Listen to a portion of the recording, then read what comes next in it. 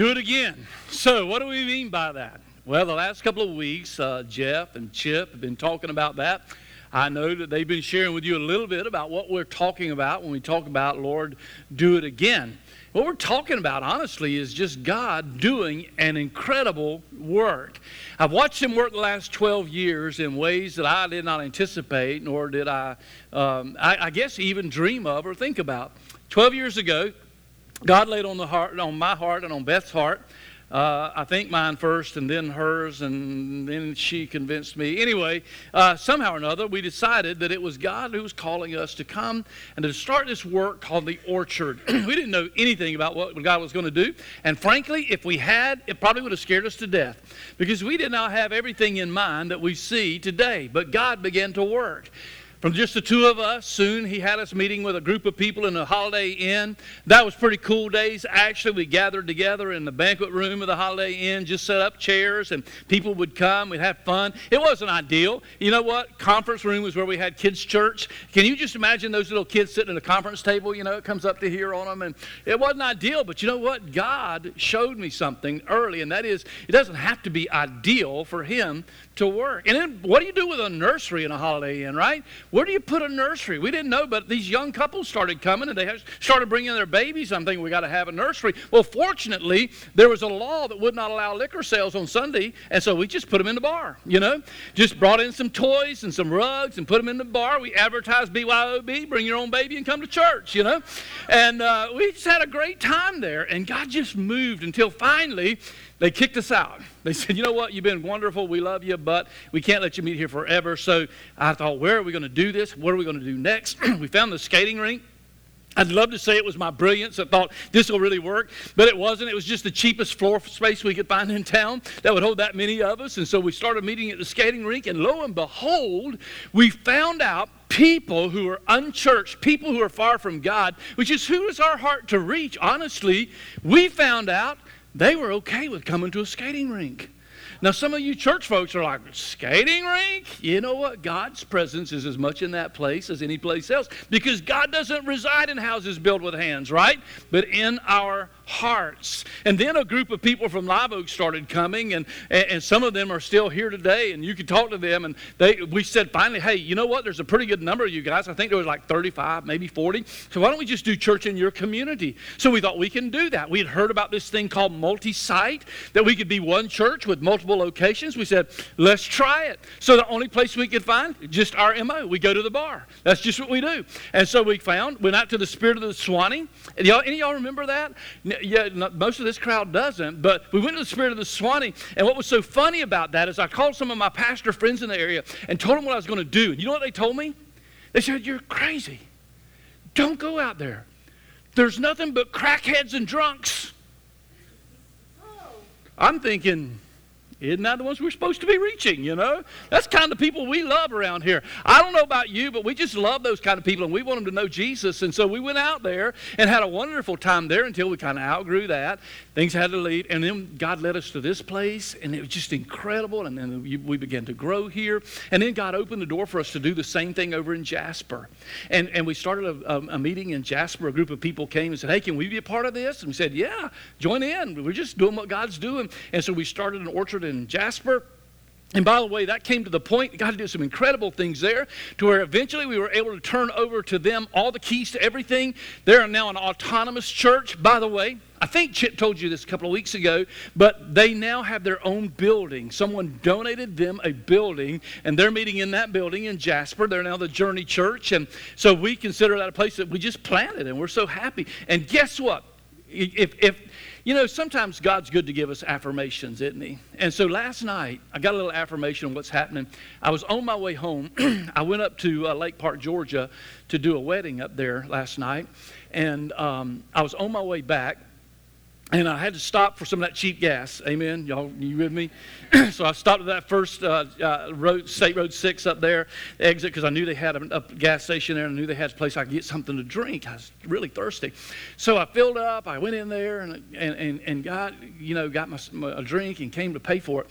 And this beautiful young lady, when I say beautiful, I mean just her spirit just came out of her. You know, she just beamed. And she came up and she was at the cash register, and she had just been just going all goos and gagas over this baby that was ahead of me, and I was just seeing then some of her personality. So when I stepped up, I don't even think I told you this, Beth. When I stepped up, she's like, "I know you." That's kind of scary, you know. I don't, you know me. She said, "I know you." And I looked at her and I said, "You know what? You look familiar to me too, but I can't place where I know you." And she said, "I can't either, but I know you. I know you." And I said, "Okay." And I'm trying to figure out how much money I owe her. And she says, "No, really, I know you." And you can tell she's thinking. And I said, "Do you?" I said, "I don't know. I've been in here before. Maybe it's that." She says, "Nope." She paused. "The orchard." I said, "What? What? You're kidding me." She said, "You're from the orchard." I said, "Yeah, I'm the pastor." "I know." Come to find out, it was Kiki, a little girl who was a little girl when we had the Jasper campus that we had been able to just kind of love to Jesus, and she never forgot that. And so now she's a grown lady, and she recognized me. And I thought, God, thank you for the affirmation. And we're able to make a difference in people's lives. Because you know what, one thing I've always thought about our church? I don't say it all the time. I say it maybe more to our staff than I do to you guys. But one of the values, we talked about values this month, and one of the deep values in my heart is this. I want to ask us this question often, and that's this. If the Orchard Community Church disappeared from this community tomorrow, would anybody even know we're gone? That's a convicting question. Would anybody know or care that we're gone? You know what I long for? I long for a church body that the answer to that would be that they would say, "Where's the orchard? We need these people because they love us and they're for our community. They're for our county." I don't know. But that's one of the things that I'm telling you I'm driving for, to make a difference in this community. So when little Kiki, she's no longer little, when Kiki recognized me, it was affirmation as though God was saying, "Yep, keep up the work. I'm going to do it again. I'm going to do it again." And then Southridge came along, and you know some of the history of that. You know, a church just came up and said, "Hey, we're dying. No, we're dead. We got this property. Will you take it and form a church there?" And we said, "Well, you know, we don't compromise real well, but if you want to give it to us, that's fine." And that became our Southridge campus, and they're doing well today. And now God has stirred our hearts to do it again. He stirred our hearts to Marion County. And we believe He's leading us to plant another Orchard campus down in Marion County. And so our whole cry has been, "Lord, do it again." And that's some of what this month has been about, to help you to get on board with our vision, to let you catch that vision for what God can do and will do. And He will do again, not only in our church as a whole, collectively, but in your life individually, in your family, in your marriage, in your home, in your business, in your whatever. God wants to continue to work. But now here's my assignment today. I want to talk about this fact. I believe that God will do it again, but probably not the same way. Let me say that again. God will do it again because I believe He wants His word to go forward. He wants to see people who are far from God come near to Him. He wants to do what we want Him to do, but He probably will not do it the same way. And we don't like that. We want Him to do it the same way He did before. You know, probably in your life. You know, you'd like to get back to a place where you were once, but you want to do it the same way. You know what? God is okay with us being uncomfortable with change. He's okay with breaking our routine because sometimes we will tend to worship the routine instead of the power that we need to rely on. For example, we all love routine. Routine's important. Your routine in the morning, I bet, starts with a coffee cup, many of you, right? Amen. You don't, that's okay. You don't, I'm not saying you're sinners. I'm just saying that's part of your routine. You got to have that coffee cup, and frankly, I want you to have that coffee cup. You're not really good to deal with until you have it. I understand that. Part of your routine, right? I think about a baseball player. Now, A.J. back there is a baseball player. He played baseball in college, and I think he was a pretty fair player. I don't know. I haven't seen that actually, but I think he was pretty good. And A.J. reminded me or affirms to me that baseball players are notorious for routine, right? You ever seen a guy when he steps up to the plate? That doesn't have to be a gal. It could be a girl too, either one. You ever notice a batter when they step up to the plate, they have this routine? They got to wrap their glove. You know, I'm like, they do that even after a ball. It's like you didn't even do anything. But it's part of the routine, right? You got to straighten the helmet, or at least touch the helmet. You got to maybe kick the chalk out away, or dig your place in your. Anyway, there's this routine that ball players have to go through. I'm not saying that's bad. I'm not saying that's bad at all. However, I could go through that same routine, and I'm probably still not going to hit a 95-mile-an-hour fastball, right? Or a professional curveball. Probably not going to happen. I think about golfers. I love to play golf. I used to play golf a lot. I don't play it much anymore. I used to play golf. All golfers have a routine, right? You guys, you gals, you play golf, you know you got a routine. You got to find your shot where it's going. You got to do your little waggle thing with the club and take however many practice swings you got. You got to have that, right? You got to have a routine. The pros have routines. All of us have routines when we get to the golf ball. But guess what? It still comes down to keep your head down, eye on the ball, inside out swing. No matter how good your routine is. And I know, because I play with some of my buddies that have this great routine, and then they dribble the ball 10 yards down the fairway, you know? It's not the routine. Can I say something? It's not the routine in what we do that's effective. Although we may have a routine, what matters is the Spirit and the power of God at work in this place. And I'm telling you, more often than not, God is going to do it a different way.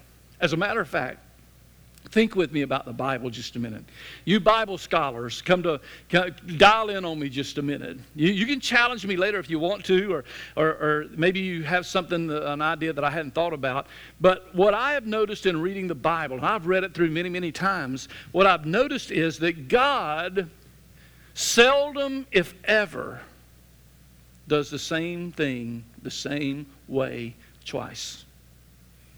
Now, I'm going to say seldom because I know all is a big word.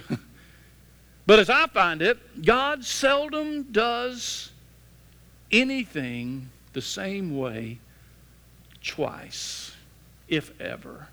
And He's done some pretty cool things. Think with me just a moment. When the children of Israel left Egypt after being in captivity for 400 years, God led them to the promised land. But on the way, something happened. Anybody remember? They came to this big sea called the Red Sea. There was no bridge. There was no ferry. There was no way to get across. And they needed to cross over to get to where they were going. Behind them, to complicate things more, was the Egyptian army who was pursuing them. And after them, he had changed his mind. Pharaoh had changed his mind and headed back. And they're stuck. What do? God said, no problem. I'm going to do something you've never seen before. And He told Moses, He said, take your rod, Moses, and lift it up. And when you lift up your rod, the sea is going to split. And it did. You remember they walked through on dry ground. And then to make the miracle even greater, when they all got through and the Egyptian army, feeling pretty confident about it, said, well, we'll just go through too. They went in and the waters caved in and destroyed the army. And to this day, they believe they found chariots in that spot in the sea. Pretty cool. As a matter of fact, it was so impressive that from then on, when you read the New Testament, when it comes to a matter of faith, when it comes to something to believe in, the children of Israel would always look back to that parting of the Red Sea and talk about it and say, look what God did. God did it. God, do it again. But He never did the same way, did He? There was never another parting the Red Sea, as incredible as that was.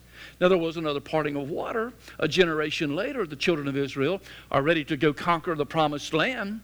They're ready to take Jericho, the fortified city. Their plan was, their strategy was divide and conquer.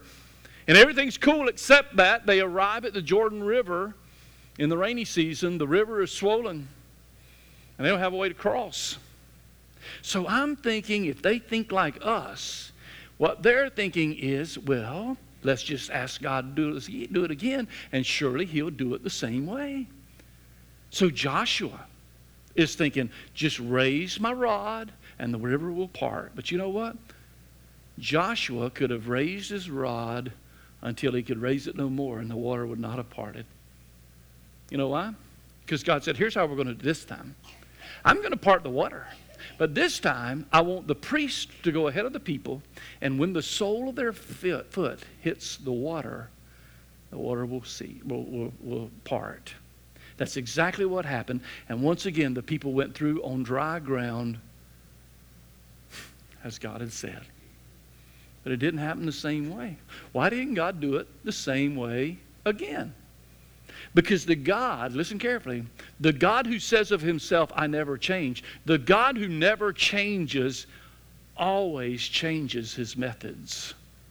And I believe, as you'll see by the time I'm done this morning, it is for his glory and for our good. Let me show you. They come to Jericho.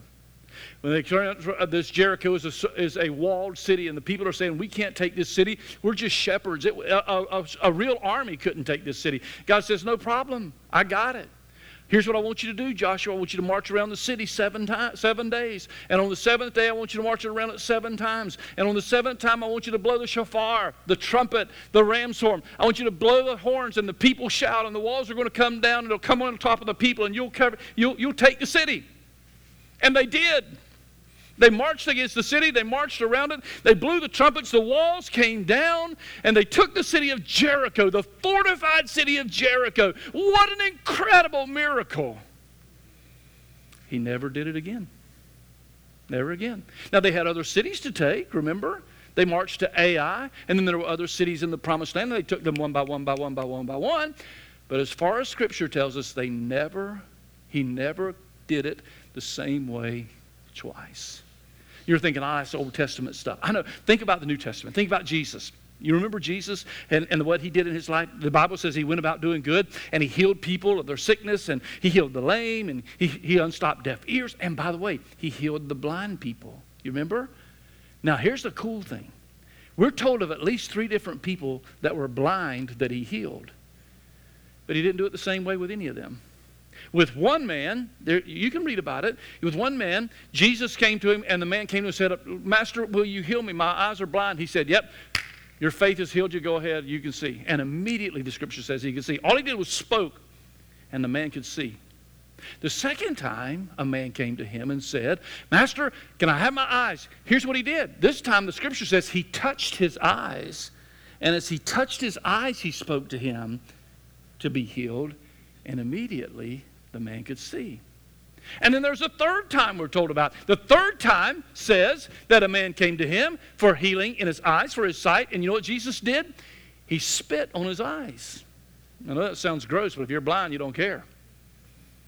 He spit on his eyes, and he touched them, and he prayed. And it said the man opened his eyes, but he saw people. Jesus said, how's it look? So, well, I see people moving, but they're like trees. He said, wait, let me touch you again. He touched him a second time, and it cleared up. My point is, he did it different every time. I think God is okay with change. We don't like it, but I think God is okay with change. And in fact, he wants us to trust him instead of the methods. Now, the reason I'm talking about all of this is because I've been in this long enough. 44 years I've been doing this. I know churches. I know groups of people. And I know that we don't like change. We want God to do it again, but we want him to do it the same way he's done it before. I know churches today who are crying out a death cry as far as I'm concerned. I'm talking about a cry that says, we want it to be the way it used to be. You know, I remember the way it was 10 years ago or 5 years ago or 1 year ago. I want it to be the same as it was then. I don't want anything to change. We're not changing, some would dig their feet in and say. Others would say, you know, it's just not the same as whatever. Be careful of saying those things, church. That is a death knell for us. Because God is going to do it again, but he is likely going to do it a different way. And if we don't wake up, and understand that and be willing to say, God, you do whatever you want to do, however you want to do it, we're going to die. We're going to die. So it's okay. And God says I'm going to do it again, but I'm probably going to do it different. I'm going to do something new. There's a scripture in Isaiah I want to take you to, and I know it took me a while to get there, but, a lot of front porch on that. But in Isaiah chapter 43, I want to read a passage of scripture to you that is terribly exciting to me. It may not excite you as much as it does me, and you'll understand why in just a moment. Because this brings back a memory to my mind that is incredible. In Isaiah chapter 43, verse 19, God says to the people through the prophet Isaiah, look, I am about to do something new. That's refreshing. I'm going to do something new. You know what? If I were to stand up here this morning in a typical church and say, we're going to do something new, everybody would, here we go again. But God says, I'm going to do something new. And it's going to be so incredible. You're going to be so shocked. Because look what he says he's going to do. He says, I'm going to do something new. Even now it is coming. Do you not see it? Indeed, I will make a way in the wilderness, rivers in the desert. Who's ever heard of that? Okay, I understand an oasis, but not rivers in the desert. And then he goes on. He says, wild animals, jackals, and ostriches will honor me because I provide water in the wilderness and rivers in the desert to give drink to my chosen people. The people I formed for myself will declare my praise. I can just see your excitement. Let me tell you why I'm excited about that. It's been several years ago now. I was visiting Israel. Going back in January, looking forward to that. Can't wait. I love going back. It's about my 14th time, so you'd think I'd get tired of it. But God always shows me something, what? New. So on this particular trip, I arrived in Jerusalem, and I had a pretty good-sized crowd with me. And I was so disappointed because it rained and rained and rained and rained and rained. For 4 days, the whole time we were there, it rained. And I don't mean just a light drizzle. I mean, it came down.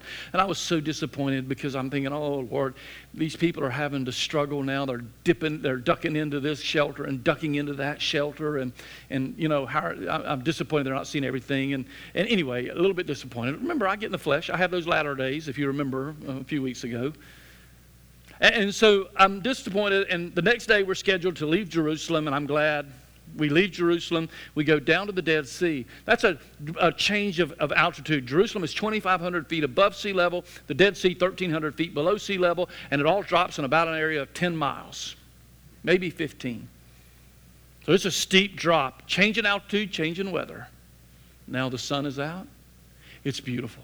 We head down one road that leads from the northern part of the Dead Sea down to the southern part of the Dead Sea. 3/4 of the way down that road, we come to a place called Masada.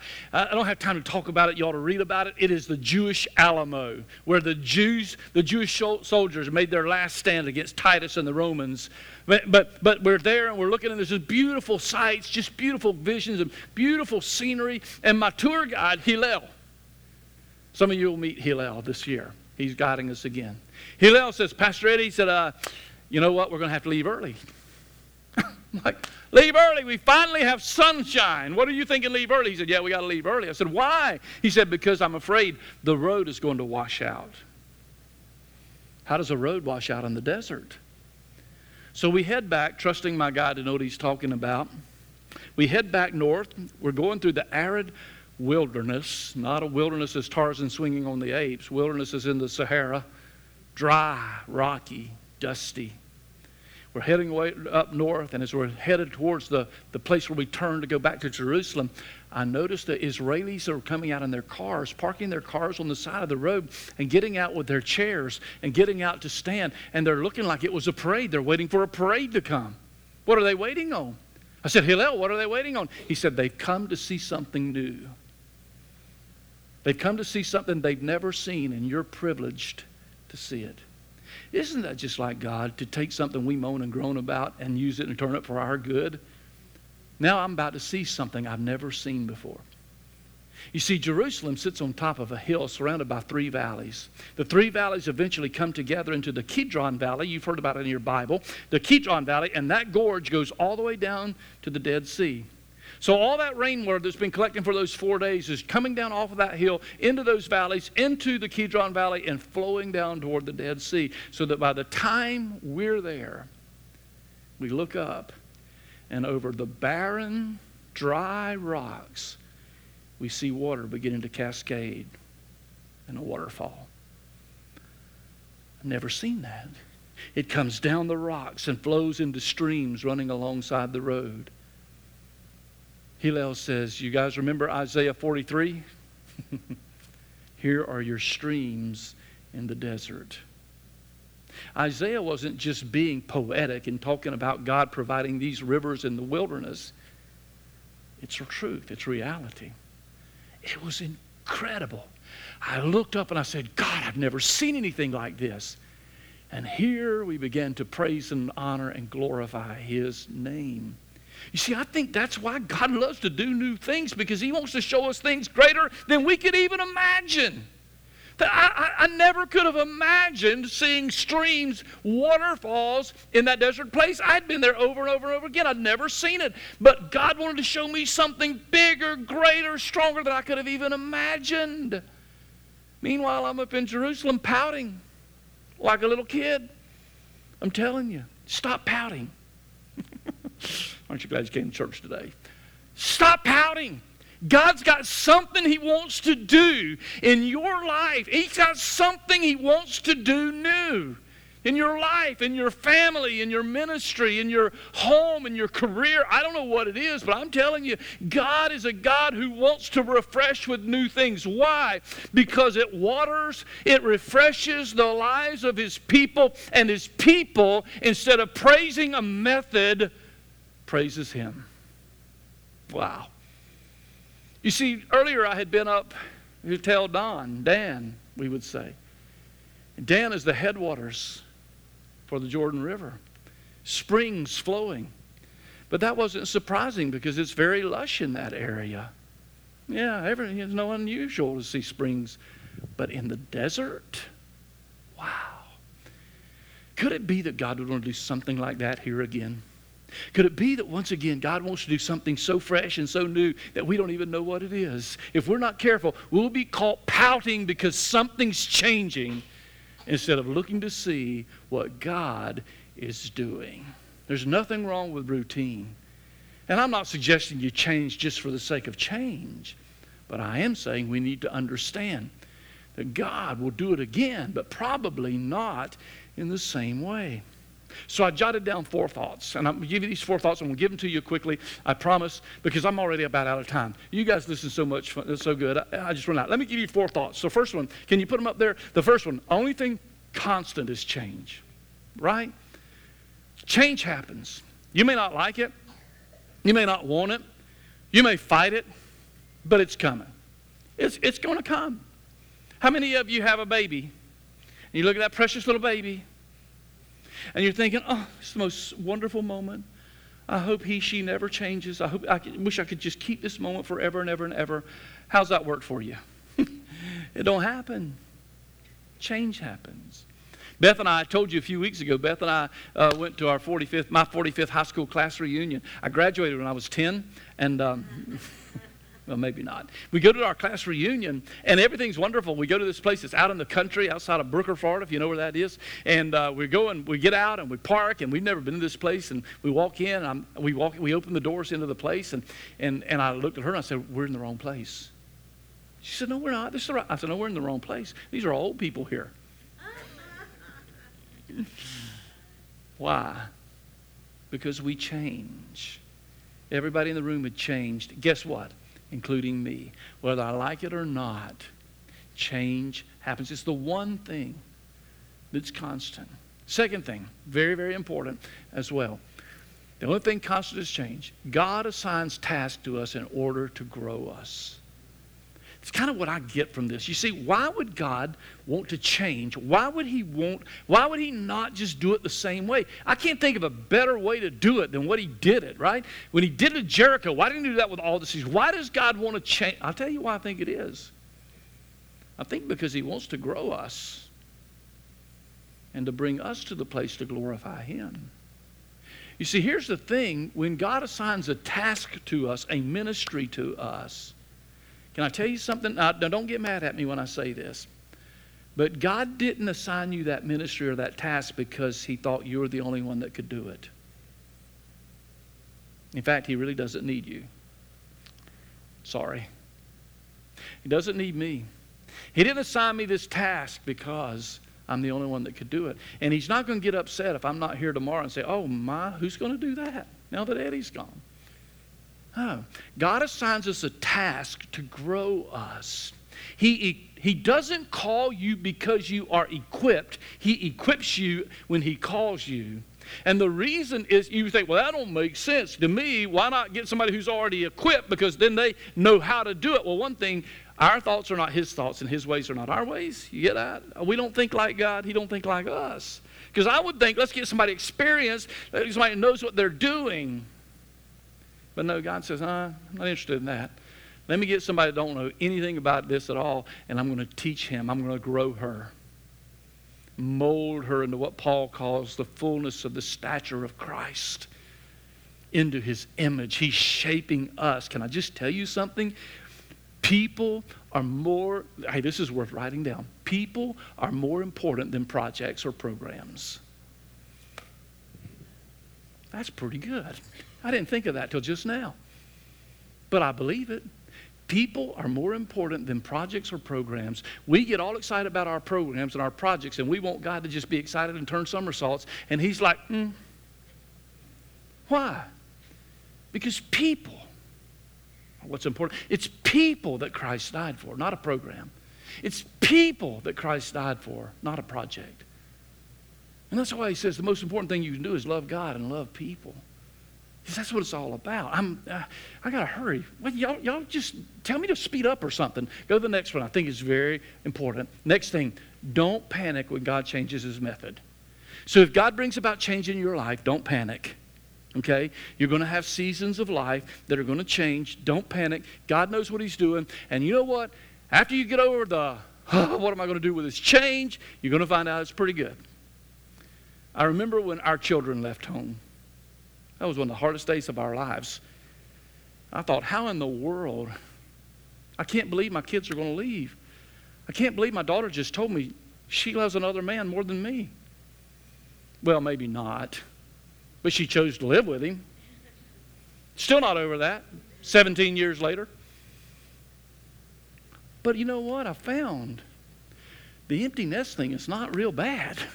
It's actually kind of nice.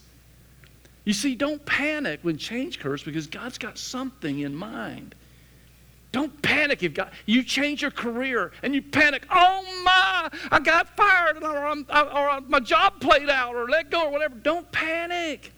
There's no panic in heaven. And God's got something in mind. I don't know what it is. Don't ask me after the service. I don't know. But that brings me to the next point, and I'm almost done. But I want you to see this. Very important.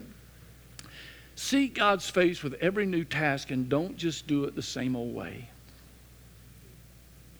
When God gives you a task, don't just say, well, I've done this before. Piece of cake. Maybe God's calling you to work in kids ministry and you've done it before. And you're like, oh, I can do that. I just done it before 1,000,000 times. Or maybe God's calling you to some other ministry or task or whatever it might be. And you're like, I know how to do that.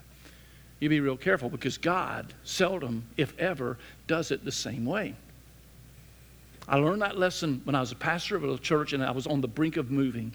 I felt like God was calling me to another church, and frankly, I didn't want to go. I was really quite happy where I am. Fortunately, you know how blessed I am. I've been at 3 churches previous to this one, and counting this one, I've never wanted to leave. That's a blessing. I don't know if you realize what a blessing that is, but that's a blessing. And I didn't want to leave this church, but I'll tell you how God got my attention. I was doing an evangelism class. I would teach the class, then we would do some practical stuff. So I'm going out. One day, I come into my office on a particularly busy day, and I run into my office, and it's getting later in the day, and my secretary, who was such an incredible assistant, came to me and said, Pastor Eddie, don't forget, you got to prepare for your evangelism class tonight. To which I replied, no problem, I can do that in my sleep. Wrong response. God showed me a quick lesson, but a painful lesson, to remind me that I need Him to work in my life. I don't need to just do it myself the same old way I've always done it.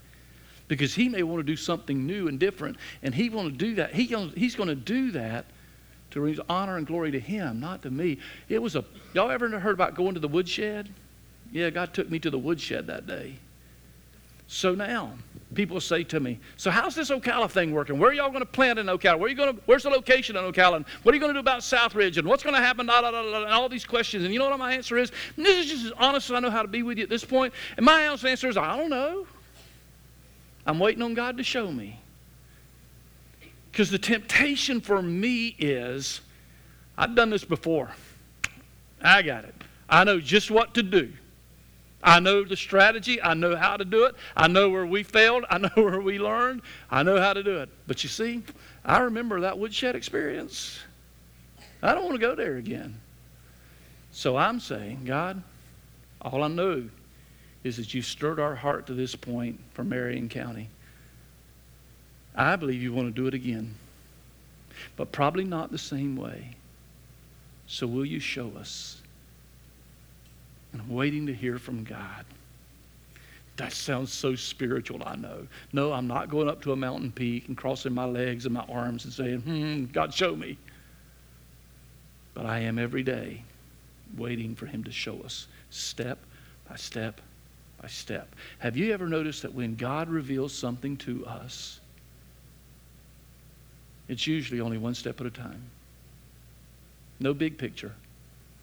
One step at a time. Well, I've got to close, so let me give you this final thought.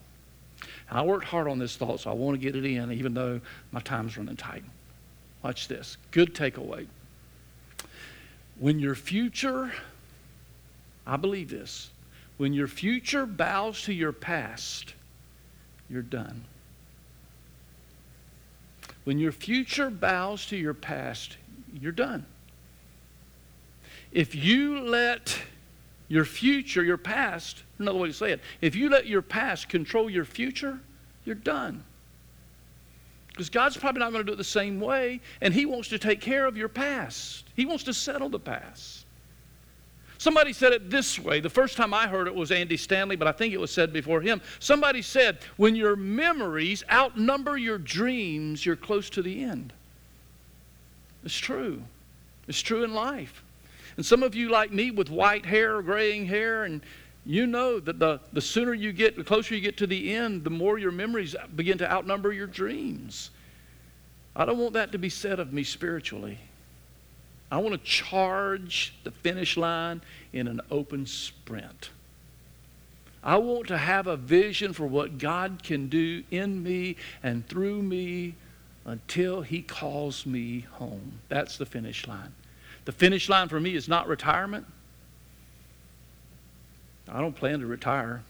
I might retread, but, I might slow down. But I'll tell you what, I want to just pass the finish line wide open. Why? Because I don't want my future held captive by my past. And I'm willing for God, I'm saying this publicly, I'm willing for God to change anything He wants to change in order to see something new. Because when the water cascaded into the valley, the animals had provision of water. The people had provision of water. And God was honored and glorified. Anybody want to join me? Pray. Let's pray. God, thank you for giving us a challenge today. A challenge to believe you and trust you. A challenge to trust you no matter what happens. Trust you in the midst of change. Trust you when you say, I want to do something new and something different. And trust you when it's different than what we're accustomed to, even when it takes us out of the comfort of our routine. Thank you, Lord, that you're a God who can be trusted. Now, just in this moment of quiet, can I ask you a couple of questions? First of all, have you allowed Jesus to settle your past? Is your past settled? You know that's his specialty. He settles our past. Sometimes we feel trapped by our past, or we feel trapped in our past, or we can't get beyond our past. And we even think God could never forgive my past. You don't understand, Pastor Eddie, what I've done or where I've been. And I say to you, it doesn't matter. When Jesus died on a cross 2,000 years ago, he died to settle your past and to take care of it. And if you'll just trust him, if you'll trust him and his finished work on the cross, he'll settle your past. He said he'd forgive you. His most beloved disciple, John, wrote it this way in a little epistle. He said that the blood of Jesus Christ covers us, forgives us. He covers all our sin. That's everything. I don't care how wicked you've been, how hard you've been, how far from God you may feel. Jesus died for you, stating to you that God so loved you, God so loved this world that he gave his only begotten Son, that whoever believes in him will not perish but have eternal life. Wow. Settle your past today. Just call out to him. He'll settle it. The second question I have is this: have you secured your present? Do you know that presently you are where God wants you to be? There's no greater feeling, there's no greater peace, there's no greater joy than to know you are where God wants you to be right now. It may even be a painful spot, but you know what? Even painful spots are brought to be joyful spots when we know that we're in the hand of God and where he wants us to be. We may not like it, but we're at peace. And then finally, I guess the last question is, have you caught a vision for your future? Are you still living in the past? Are you just allowing your past to control you? Are you allowing your future to bow to your past? Or why not just say, God, give me a vision for the future. Where do you want to take me? What's ahead for me? I've been asking myself that a lot lately. God, what's next? Will you do it again?